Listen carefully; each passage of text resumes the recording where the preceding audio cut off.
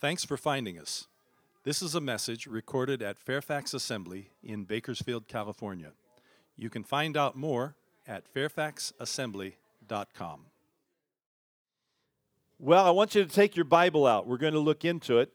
Before we do, let me just tell you how I felt on Thursday. Lousy, that's how I felt. It had been a long and challenging week, and I'm sure you've had those. That was the case for me last week.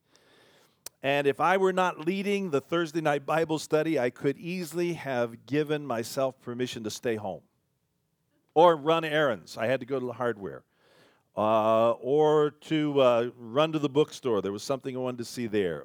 Or to call one of my brothers. I'm overdue on that. And see how they're doing. I could have done something else, is my point, and I actually almost felt like doing something else. Until we began to get into God's Word. On Thursday, we continued talking about what the Bible says about the Holy Spirit, and we spent the entire hour plus just dealing with the issue of how the Holy Spirit convinces us that God is our Father and He loves us. Now, it sounds simple to say that, but when you begin to really examine it, as we did together last Thursday, I will tell you, I went home saying, I am so glad I was here.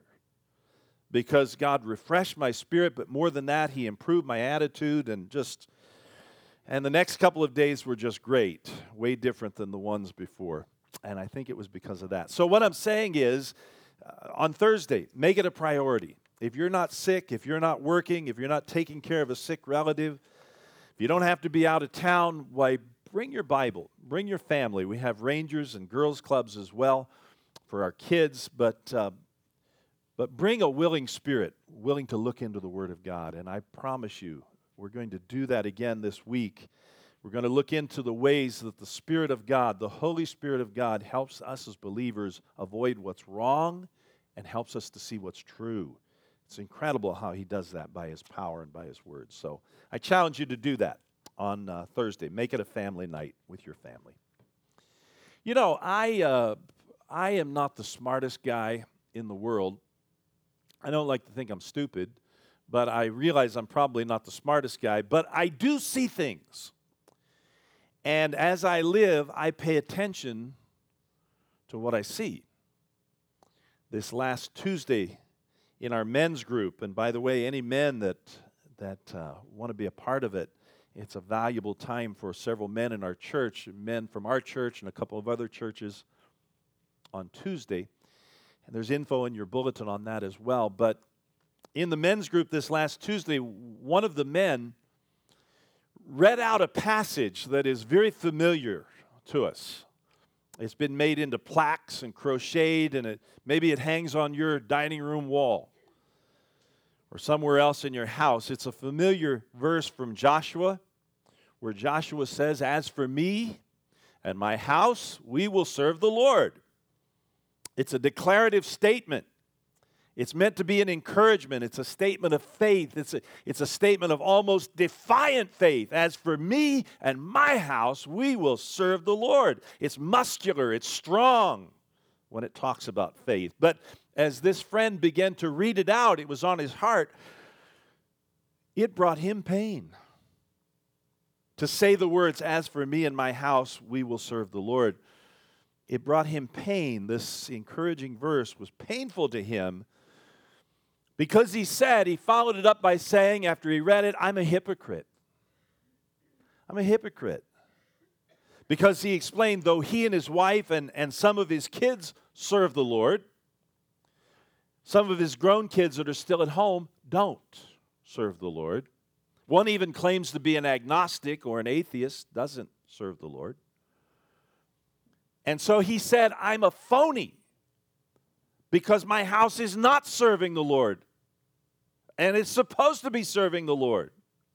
Everybody." And so that makes me a phony. It makes me a hypocrite. And that's why he was disturbed over it. Well, several of the guys helped him to work through that. That's one of the nice things about a group like that. And showed him that really he is running a God-honoring household, even though everybody in it is not following Christ. Many people, I think, are carrying a terrible weight over things in their life that they cannot control. In this case, the faith or the lack of it of one of his sons was a terrible weight for him. Now, if we broaden it just a little bit and maybe catch more fish in a net that's bigger, I think we could address an issue that more of us struggle with than just that one. A lot of times we feel like we're hypocrites because we don't always live what we know is true. And there are times when we can be caught not behaving as a Christian ought to behave. Even though we say we are and we know what's right, we don't always do what's right. And we feel that we're a hypocrite. And you may have plenty of people in your life to reinforce that sentiment. And maybe even to echo it out loud for you or beat you to the punch and let you know before you let yourself know that you're a hypocrite. There are people in our lives that won't let you forget that we don't always live what we believe. Well, I want to talk about that for a few minutes today and point out to you, firstly, that the Bible is way ahead of our critics. There's nothing easier than finding inconsistency in other people's lives. Being able to punch holes in other people's lives is easy to do. There are whole industries, by the way, that are built on that. That's what journalists, that's what analysts do all day long. In fact, that is basically the format of a lot of news programs. They have the guy in the hot seat. And they say, the moderator says in nice even tones, he's in control. So you're now saying this, but in October of 1998, you said this. And then they flash on the screen a much younger image of this now sweaty guy. He's hot under his dirty Dutch collar. And this guy is now saying on the screen the opposite of the position that he now holds. And then that switches back to the moderator who says, now what do you say to that? That's a cheap and easy method. To find inconsistencies in somebody else's life, that's kind of childish, really. In fact, that's what children do. You'll remember, if you're a parent, the days when your kid said to you, yeah, but you said. Is fish in a barrel easy for somebody to come to you and point out, you're not a consistent Christian? Of course you aren't. You don't always live what you preach, and that would be true again. But the Bible, did you realize this? The Bible has beat them to it. The Bible says, for all have sinned and come short of the glory of God. It already said that. Now, we use that verse, Romans 3:23, in leading people to Christ, at least the first half we do, for all have sinned. And that's true. We have all sinned. And I could get real language technical on you and point out that the way that sentence is constructed in the original, it means all have sinned, all will always sin. It's continuous, it's continual. Of course we sin, and we always sin. Who's the second part of that sentence talking about, though? For all have sinned and come short of the glory of God. Who is the glory of God? Well, it's Christ, isn't it? Christ is the glory of God. Now, let me ask you a question. Before you came to Him, before He started living in you, which is the way the Bible describes it, Christ in you, the hope of glory. That's what this life is, Christ in you. Paul will say in another place, I've been crucified with Christ, nevertheless I live, yet not I, but Christ lives in me. That's what we're talking about here. Well, before that began to happen, did you fall short of Christ? Before He began to live in you? Well, of course you did. That's why you came to Him, because you fell so far short. And now, same question. Well, we still fall short, don't we? Even after we come to Christ, even after He begins to live in us, we still fall short of the glory of God, Christ. So my bony-fingered friend isn't saying anything new in poking me in the chest and telling me what a rotten Christian I am. They're not saying anything new, are they? In my case, it's not just one person, it's several. But they're not saying anything new. The Bible is way ahead of our critics, is my point. As usual, the Bible already knows that we're not consistent. But let's deal with that serious charge that comes from other people sometimes. You're a hypocrite. Because you don't live always what you say you believe. Or sometimes, maybe most often, maybe too often, it nags from the inside. It comes from inside, from yourself. So accused or self-accused, it still stings. What about hypocrite? Well, hypocrite is a very interesting word. Our English word is almost a direct rendering from the original, from the Greek, hypokrite. And that's a word that comes from the world of the theater, the Greek theater. Go back to your high school literature classes, Aristophanes, Sophocles, the birds, Oedipus the king. It comes from the Greek stage, Hippocrates. He was a person who carried different kinds of masks depending on what role he was going to have to play when he was on the platform.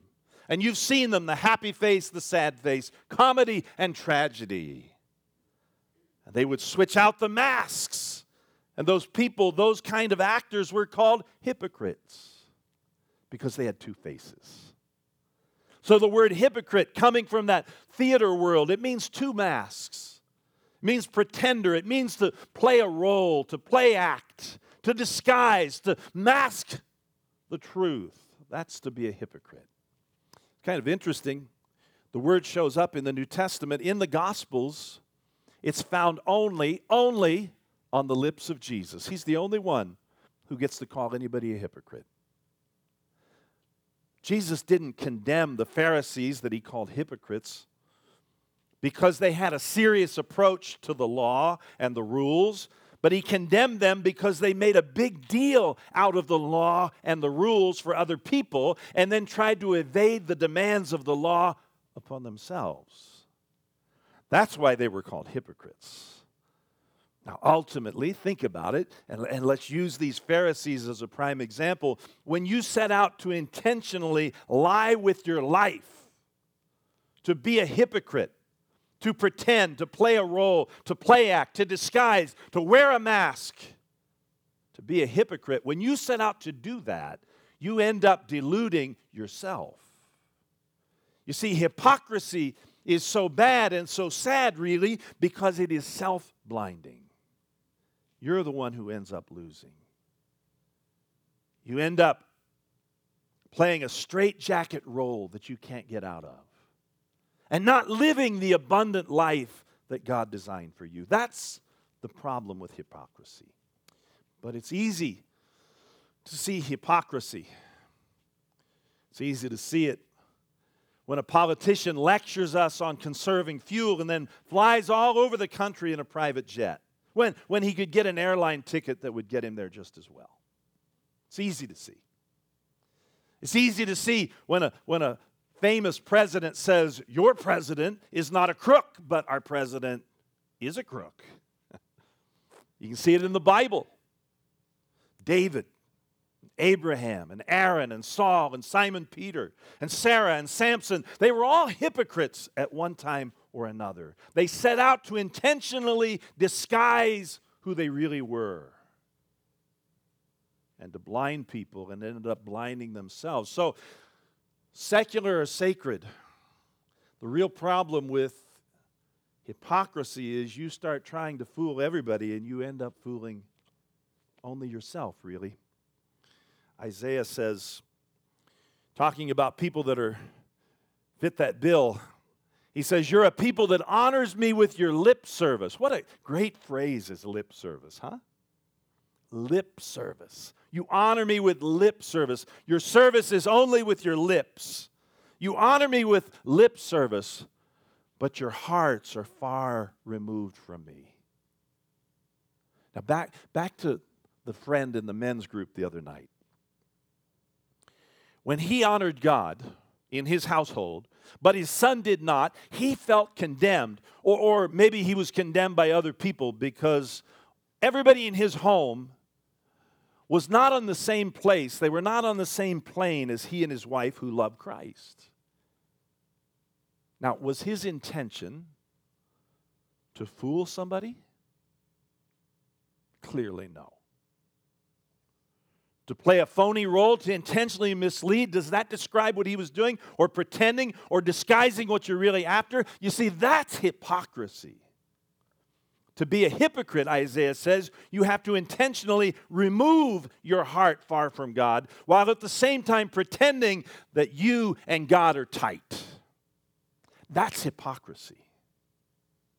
You have to remove your heart from God. Christians are often accused. It's a lazy accusation. Oh, I don't go to church because it's full of hypocrites. Well, I notice you go to the bank and it's full of hypocrites too. Well, I don't go because it's full of hypocrites. That's a lazy accusation. But Christians are often accused, or they are self-accused of being a hypocrite. The question, though, is, did I intend to deceive, to disguise, or mask the truth? And answering that question tells you all you need to know, and it decides if the label sticks or not.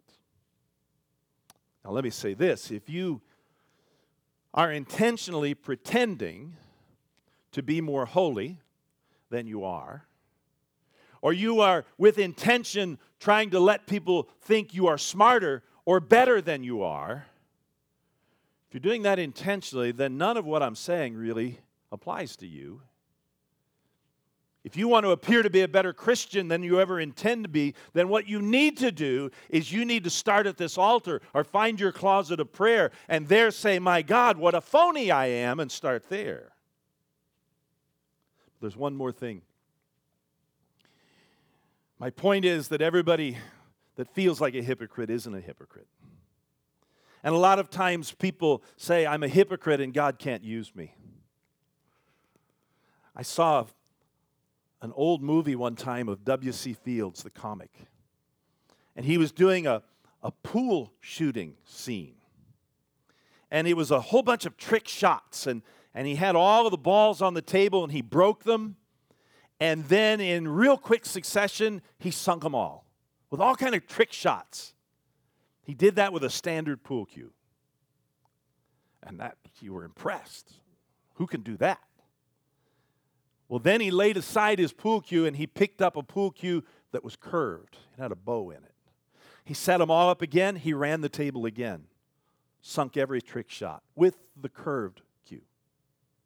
Wow. And then he racks them up again, and then he brings out one that's like this. It's crooked. And he does it again. Now, if somebody had done it with a regular stick, you would be amazed. But he's able to do it with a very irregular cue stick. That's what made it so phenomenal. You know, you may call yourself a hypocrite. You may feel like you are. Others may save you the trouble and tell you on their own. And then you feel defeated and you feel like, I can't do anything for God. But if we all waited till we were perfect, God couldn't use anybody. Do you realize that? The greater miracle is that He does use the broken failures. He does use people that are messed up. God, you see, is always playing with a crooked cue stick. All that said, perfect Christians do exist. You know that. Now, you aren't perfect, and I'm not perfect. We don't need anybody else to tell us that we fail. We don't want to be, on the other hand, like the fellow who showed up in a prayer meeting and he stood to testify. And he stood up and he said, I want to thank God that this week I have been sinless and I have done nothing wrong. And I want to give God all the credit. Well, that was good as far as it went. But had you seen the expression on his wife's face, you would know something was wrong. It wasn't so. Only in his mind. Well, we don't want to be like that. But perfect Christians do exist, as a matter of fact. Let me explain to you what happens. Paul's letter to the Philippians in the 3rd chapter, he talks about it. He talks about one who by the power that enables him to bring everything under his control. By that same power by which he can bring everything to bear and everything reined in and everything under his control, by that same power, he says he will transform our lowly bodies so that they will be like his glorious body. He will make us perfect. He will do that. There are Christians that are perfect. That's what happens, but here's how it happens. Why don't you turn with me to the letter to the 1 Corinthians. The 15th chapter is all about how it happens. Along the way, he says, so also is the resurrection of the dead. He's talking about our fallible bodies, our broken bodies, our sinful bodies. He says it is sown a perishable body, it is raised an imperishable body. It is sown in dishonor, it is raised in glory. It is sown in weakness, it is raised in power. It is sown a natural body, it is raised a spiritual or a glorified body. There are believers that are glorified. There are believers that are perfect. They're all dead. You know, unlike any other faith, Christianity is totally different. Unlike Hinduism, unlike Judaism, unlike Islam, or anything else you can name, even those faiths that are most concerned about the salvation of our eternal souls, there is none like Christianity, where the goal isn't just to save your soul, but it's to redeem your body and your soul. And that's what happens when we're perfected. There are perfected Christians, but they're all gone now, you see. They're all dead. They're with Christ, and just like you, they're awaiting that perfect body that will complete the redemption of body and soul, that will cause them to be finally a complete person. We're all going to be perfect one day when He changes us in a moment, in the twinkling of an eye. In the 50th verse of 1 Corinthians 15, now I say this, brethren, that flesh and blood cannot inherit the kingdom of God, nor does the perishable inherit the imperishable. Behold, I tell you a mystery. We will not all sleep, but we will all be changed. In a moment, in the twinkling of an eye, at the last trumpet, for the trumpet will sound. And the dead will be raised imperishable, without corruption. And we will be changed. For this perishable must put on the imperishable, and this mortal must put on immortality. But when this perishable will have put on the imperishable, and this mortal will have put on immortality, then will come about the saying that's written, death is swallowed up in victory. Death, where is your sting? O grave, where is your victory? And he wraps it up by saying, but thanks be to God who gives us the victory through our Lord Jesus Christ. Oh, you will be perfect someday. Body and soul. It will all be bought back. You'll have a body, the Word says, like His glorious body. Think for just a minute what that was like. Remember Jesus after He rose from the dead, what He was able to do. He could transport from place to place in an instant of time. He could be there and then not be there. And yet He was still physical because He invited them, touch, see if it isn't me. Put your hand there, put your hand there. He was physical. He had a glorified body, but that body was still material.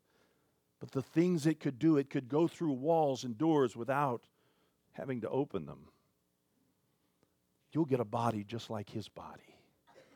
You see, we're not just concerned with salvation of the soul, but our bodies will be bought back as well. And the day is coming, the Bible says, when we'll get that. Look ahead with me. Look ahead.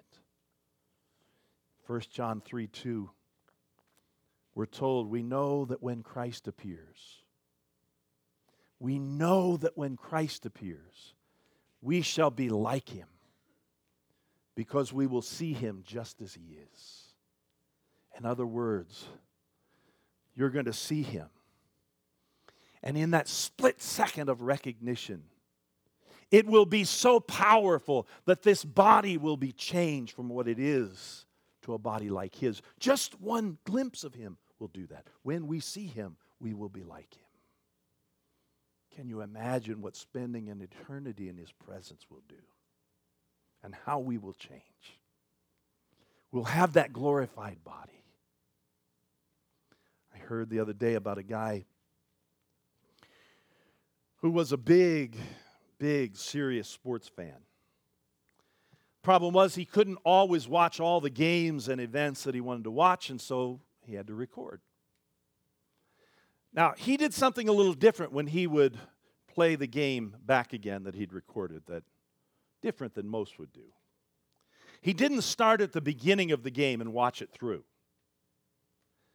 He would fast forward to the end to find out if his team won or lost. If they lost, he didn't watch it. If they won, he would go back to the beginning, go to the fridge, get some snacks and things to drink, set himself down in an easy chair, and enjoy that game to the fullest. And the reason he said he could enjoy it was, once he sat down knowing that his team would win, he could enjoy it no matter what was happening. No matter how bad it looked for his team, no matter how bad they were getting beat, he knew that in the end, his team won. And it's the same with you. It doesn't matter how bad things get. It doesn't matter as a believer how difficult, how broken, even how sick your body gets. Because in the end, listen to me, you win. You win. You get this glorified body. You get this rescued soul, and they're together. And on top of it all, you get Christ. When you see Him, you will be like Him because you'll see Him just as He is. Not perfect today, but perfect someday. I want us to stand together. We're going to pray. And we're going to begin by just thanking God. We're going to just ask Him to accept our thanks, that's where this thing is headed. So lift your hands. Lift your hands and maybe even open your mouth and use your voice and just begin to say, thank you. Thank you. Lord, thank you. Thank you that you save not just my soul. You don't just rescue my falling soul. Lord, as incredible as that is, you don't just cleanse me from the inside out. You don't just purge out all of the garbage that the enemy has dumped there. You don't just reverse all of the ugliness in my life. You don't just redeem me that way. Not just my soul, but the day will come when you will restore this body. And it will be perfect. Everything about it will be perfect. It will be exactly the way you've designed it, not the way the enemy designed to ruin it, but it will be designed like you did. Lord, it will be like your body. Father, we thank you. We thank you for that. We thank you for that. I want us to ask the Lord to impress something upon our hearts, that very thing that I just mentioned, that no matter how bad things get, no matter how difficult life is, no matter how broken things are around us, no matter even how sick we become, in the end, we win, we win, we win. You've been listening to a slightly inspired message from Fairfax Assembly, a different kind of church in Bakersfield, California. Find out more at www.fairfaxassembly.com.